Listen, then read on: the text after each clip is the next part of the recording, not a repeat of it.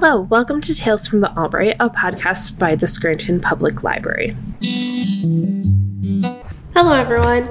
Today we are here with a book discussion about Lucy Foley's The Guest List. Since I'm in this true crime era of the podcast, we decided to go with a mystery book today, and that is Lucy Foley's The Guest List. And we are here with Kate, who works with me in reference. Hello, I'm here for the first time ever. So what were your thoughts on The Guest List? So I will start off by saying that I am not a mystery person in general. I lean more towards science fiction type stuff and more character-driven type of things. But I'm familiar with, I've watched Glass Onion, I've watched Columbo. I know how it goes. So this was I branched out for this one. Not my usual forte. And with that being said, it wasn't quite my cup of tea, just because I'm not as familiar with mysteries. I don't really read, I like to read them whenever I do read them, but they're not my top genre. But that being said, this book did some very interesting things that were very refreshing. Very sort of unexpected, 5 perspectives that it sort of switches between. You have the bride, the plus one, the best man, the wedding planner, and the bridesmaid. And spoiler, takes place in a wedding. Yeah. Off an island. It's a remote island off of the Irish coast. I forget what it's called in Irish, but the translation is, Cormorant Island or something? There's cormorants. Yeah. That's for sure, which are a very ominous bird. And there's a storm approaching. So it's very ominous. The atmosphere was very tangible. You read it and you're like, oh, it's dank, it's wet, it's windy, it's isolated, it's cold, it's Irish summer, it's cool. They're on this old 15th century house it's really old, but it's the perfect destination wedding, very dramatic for this very dramatic public couple. Very much so. Yes. And I will say, before we get any further, this episode will contain a ton of spoilers for the book, including everything that happens. So if you haven't read it and you want to read it, I suggest stopping this and then listening to it again at a later time after you read it if you want to hear our thoughts on it. I forgot to do that at the very beginning of the episode, so I'm doing it now, before we get any further and getting into things that are not on the cover of the book. Yes. Now you kind of know what it's about, so you can kind of decide, if you want to go read it, now's the time, because we will be talking about every single thing. Yes. I thought the book was interesting.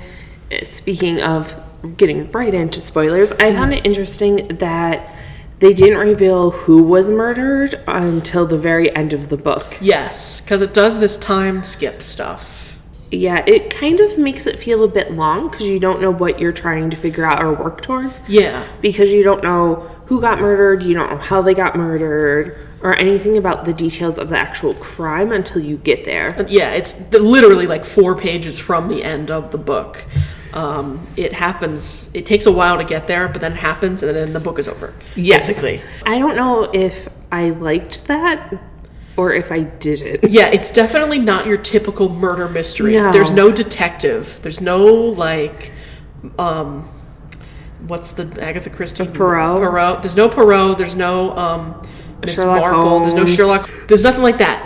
The mystery part is in figuring out who murdered the person and also who got murdered. Yes. The bulk of the book takes place in sort of the previous day type of thing. So the murder itself happens on the wedding night, after the wedding, during the reception and everything. It's night, it's dark, it's really stormy. And a decent while into the reception, too. Yeah, it takes a while for it to go on. But it feels like it was a 10 p.m. murder. At least. Yeah. At least. 10 p.m., 10:30. It's dark. It's everyone is so drunk by that point. But what's interesting is that you get the bits from everybody. The people that I mentioned, the bride, the plus one, the best man, the wedding planner, and the bridesmaid. It sort of goes in between all of their perspectives, while also there are little segments of sort of the night itself as people are trying to find the body, trying to find what happened. So you have those sort of opposing time frames, and as it goes along, you sort of get closer and closer to the actual night of the time of the murder. And so everybody kind of has a motive by the time you get there. It almost feels like too many people have a motive at points. Yes, the connections between everybody are off the wall. Everybody's connected.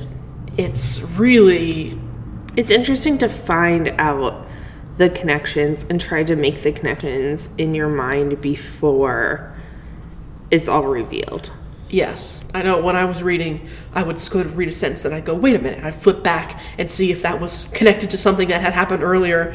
So this book definitely did make me wonder, and it made me sort of like put the pieces together.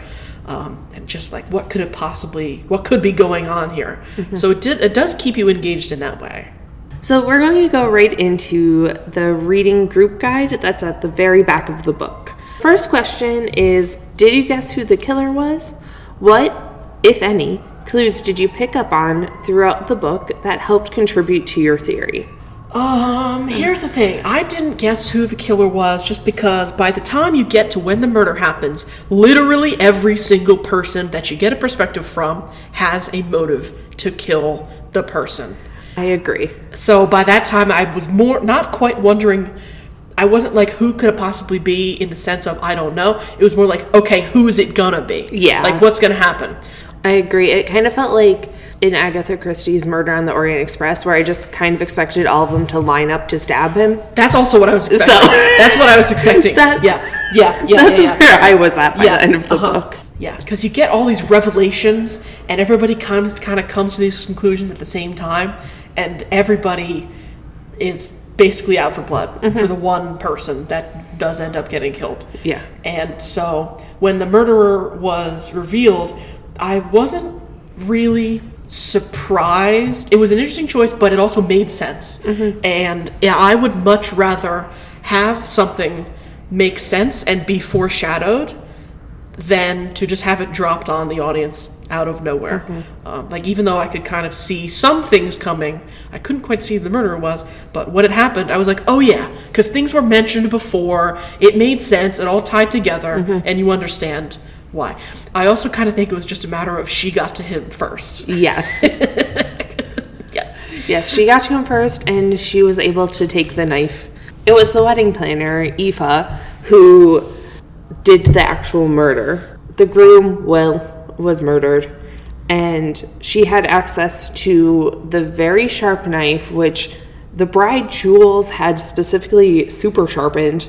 It's for cutting a cake. I don't understand why that I think that little detail was only in there to make you keep thinking it would be Jules. Yeah. I don't know. But she got the cake cutting knife. Yes. And then just stabbed Will with them and pushed him into a bog. Yep. Which, I mean, fair. Yeah. It's pretty simple in the moment, but you kind of, since you use the wedding planner, what happened was, so Jules, the bride, has this online blog that's very, very popular. It's called The Download, I think. And she posted on Instagram, pitch me your wedding venue. And Aoife knew that she was getting married to Will, and Will had done something horrible to Aoife's brother when he was a kid, basically murdered the brother. And so Aoife was really pushing the venue, pushing the isolated thing, pushing the island, and she gave it as a half off, 50% discount. So even though it looked really lavish, because then it's also revealed that Jules is really not as rich as she looks. Yeah. Because her father cut off her inheritance, which kind of gets revealed kind of late. I feel like Aoife's entire story gets revealed very late. And yes. I almost feel like it was like an afterthought to put in like the 50% discount to get them there type of a deal. Yeah. Well, it makes sense. The thing is, the very little is revealed for the first 200 pages, and then all the reveals happen at once. It snowballs. It snowballs. And you have, but there was a moment, I don't know if you remember, I forget what page it's on, but in the graveyard, they specifically mention a graveyard with Darcy Malone on it, and it turns out that was Aoife's brother, who Will killed as a prank in school when they were in like high school, or the British equivalent of high school, because these people are all British. I mean, some are Irish. There's a very clear distinction there. Most of them are British, not all of them are, generally. They went to a boarding school. A boarding school that was run by Will's father. Yes. And so Will could get away with a lot because he pulled the strings and he cheated on his exams and he did all this stuff. Yeah. He stole it was really giving me Glass Onion vibes with the whole stealing somebody else's idea thing to be immensely successful, because there's like everybody has a motive here. Will, the groom, is the king of gaslighting. He has in the past, this doesn't get revealed until like the last 50 pages or so. Yeah. He has in the past sort of been with women and, taken videos of them that they wouldn't want circulated. Let's put it like that. And then when they try to break up with him, he threatens to release the videos. And that does happen to the +1. Her name is Hannah. Her sister Alice was dating him. And he did that. He pulled that whole thing. Yeah. What you look like you want to say something? No, I just like hearing it explained out makes me realize how complicated everything actually is. Yes.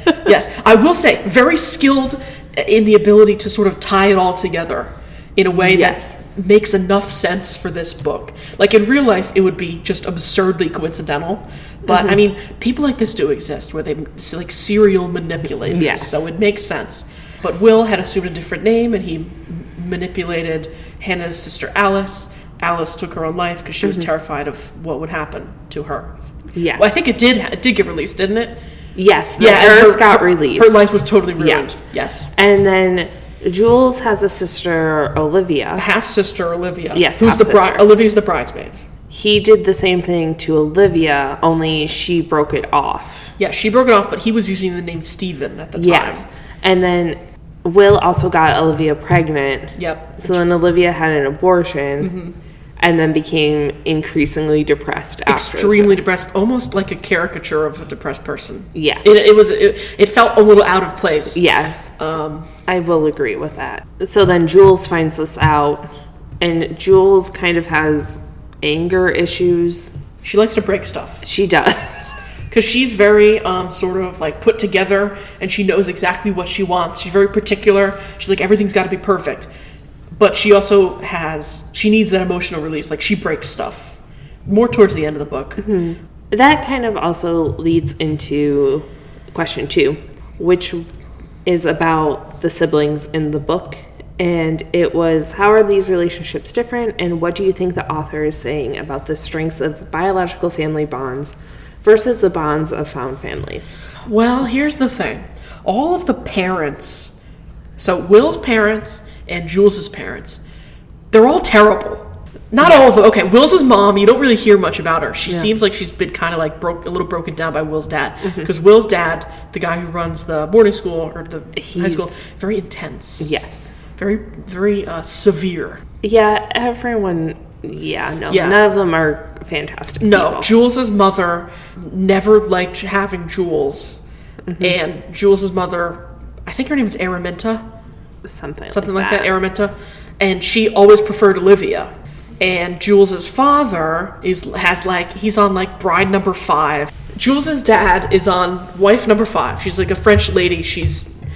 I'm not really sure. You don't get too much about her. That she's wife number 5, and that Jules's dad was never really there for her growing up.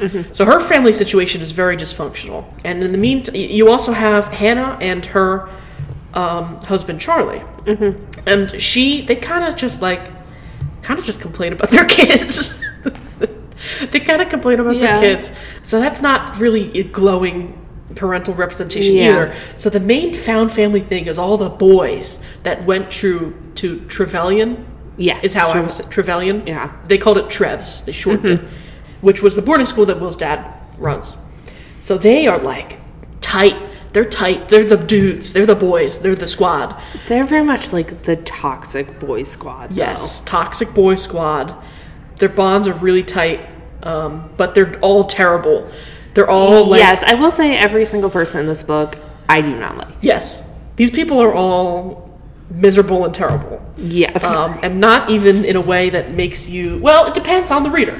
I mean, if you like reading about people who are miserable and terrible, then that's one thing. But it's not quite in the realm of caricature. They're just kind of all... None of them are really happy. No. So for me, to go back to the question, I just... think that it's kind of a mess, and she says that everything is a mess, and I don't know if I can get past my dislike for pretty much all of the characters in this book to get to a message about the strength of family bonds or found families. Yes, I wasn't thinking about that whatsoever. No. This is a murder mystery, first and foremost. And it's a jumpy, time-jumpy murder mystery. That's kind of the main thing that's going on here. Yeah. I was not really thinking about found family versus biological family, but it's definitely in there. Now that I think about it. It's in there. It's not really a main theme. No. So, question number 3. How did the setting add to your experience of the story? In what ways does isolation affect each of the characters? Do you think things might have gone differently if they weren't brought together in such a remote location? I think the setting, for me at least, it did add a bit of an ominous tone to it because no one could get out. Except if you, fell into a bog and died, then you can get out. But getting out in one sense. Yeah. But other than that, you're just on this island. I don't feel like I ever got a concrete scope about how big the island was. Yeah, no. Because it did seem like people would go off, find places to be alone. Characters often went to caves. They went to caves and drank a lot. Yes.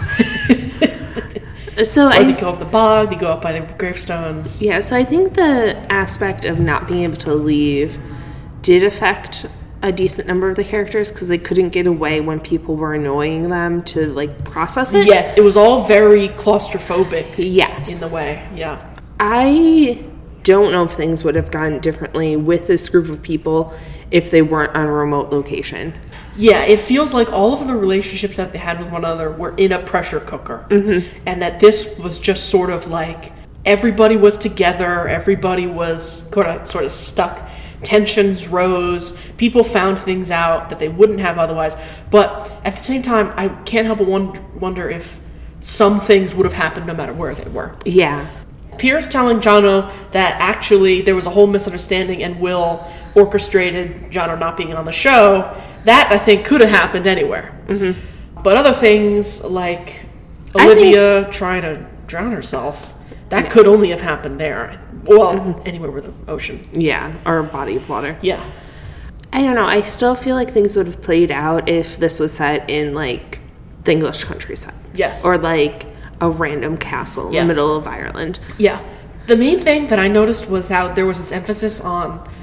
Not even an emphasis. It was mentioned a few times. But there was no cell service, and guests weren't really allowed to post pictures of the wedding as it was happening. But that didn't really feel like it came to anything. No. Because the murder happens at the very end, and the police are called basically immediately. So the main thing was just that Hannah couldn't call her kids. She called them once. But aside from that, it really didn't seem to affect what was going on. I feel like even if it was set somewhere that they had cell service, it wouldn't have affected anything, except maybe people on social media would see how much they drink. Yes. And they drink a lot. They drank a lot. They drank a lot. At one point in the wedding reception, it mentions that each of the guests had drunk a bottle and a half each of something. Whiskey, champagne, wine, we don't know. The characters drink in a cave. One character drinks 4 shots in one gulp. And you're how are these people... I guess British and Irish drinking culture is extremely different. More intense, I guess, than that of American weddings. But still, I don't think it mentions... It might mention 1 or 2 characters getting sick. Yeah. But that's about it. And I'm and the one character gets sick after she finds out something horrible happened. Yeah. And I don't know... I wouldn't have the stomach for that. I know. You don't get a lot of people acting drunk, even though it says that they're drunk a lot. Question number 4. The guest list is a modern take on the murder mystery. In what ways does Foley modernize and update the classic murder mystery? Well, the main thing that I think of is Jules's blog. She's an online blog. It's literally called The Download. And then you have Will, who has his TV show. Yeah, I feel like the Will TV show, it's a reality show where he has to escape the woods. I feel like that feels very modern. Yes. Because he's uber successful. He's perfect, the perfect guy. He looks great. He's they mention a lot how he can be anybody that you want him to be, which is actually great foreshadowing. I'd rather have foreshadowing that beats you over the head. Not at all. the whole thing about, I'm just going to call it revenge porn, that happens, that Will does multiple times, that's extremely modern as well. There's some stuff about like Instagram comments and texts and cell phones. So some things are definitely wouldn't have happened in like 1970. Yeah. Because it just wouldn't have happened. I feel like the general core of the story, though, I feel like could really take place at any time. Yes. The whole wedding where everybody's secrets get revealed, that's pretty... So I feel like it's just adding the few modern details that everyone's familiar with. Yeah. But it works in the story. It's all kind of like tied up. It works. So question number 5. Both Will's and Jules' best friends are friends from their youth. Why is this significant, and how does it affect the atmosphere of the wedding? Who's Jules' best friend again? Charlie. Oh, that's right. And then Will's best friend is Jono, right? Yeah. Yeah, okay. Well, I feel with... What's the question? How does it affect their relationships now?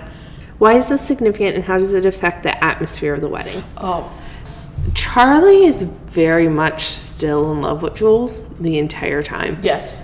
So that lends this atmosphere of like, is Jules really marrying the person she actually wants to marry? And then it creates the tension between Hannah and Charlie. Yes, because Hannah and Charlie are married at this point. Yes. But Charlie has always been in love with Jules. And quite frankly, why Charlie married Hannah is not clear. No.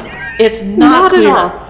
It's not clear. I think there's something in there about how she's like not as mean or abrasive as Jules is. Yeah. But it's obvious that Charlie is more attracted to Jules than he is to Hannah. And that causes some serious problems. Because Yes. it turns out that Charlie and Jules slept together when he and Hannah were married, when And Hannah had was going kids. through postpartum depression. Yeah.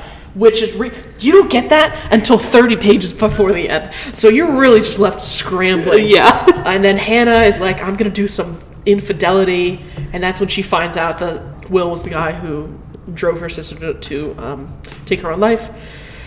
So it's a mess. And then Will and Jono, they went to school together, and it was Jono's idea was to make a TV show out of the game that they would play as kids, the Survival, where it's like a boys thing. Where they would kidnap people at school and take them to somewhere, and then they had to find their way back. They were tied up and blindfolded in the woods at night, and they'd have to find their way back and escape. And that is how that one kid died. Yes. Because he found Will's cheating papers, and they were like, let's play a little game of survival. Ha ha. And then they put him out. And tied him to a post, and the tide came in. The tide came in and he drowned. I think Will and Jono, they're complicated. Because I think for the majority of the book, you just got, well, we have things that bind us together. We have things that we can't talk about. Yeah, you get all these mysterious allusions to things. Every other chapter ends with, like, a sentence like that, where it's like, how well do they really know each other? Like, everybody has dark secrets. Very mysterious. They keep saying that they're friends, but I don't feel like Will and Jono actually like each other. Well, not anymore.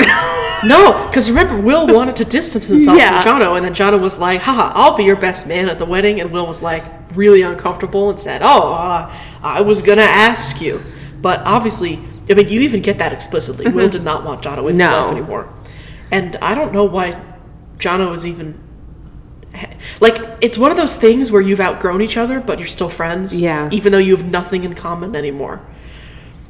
So it's a complicated thing. Yeah, both sides are very complicated in completely opposite directions. Yes.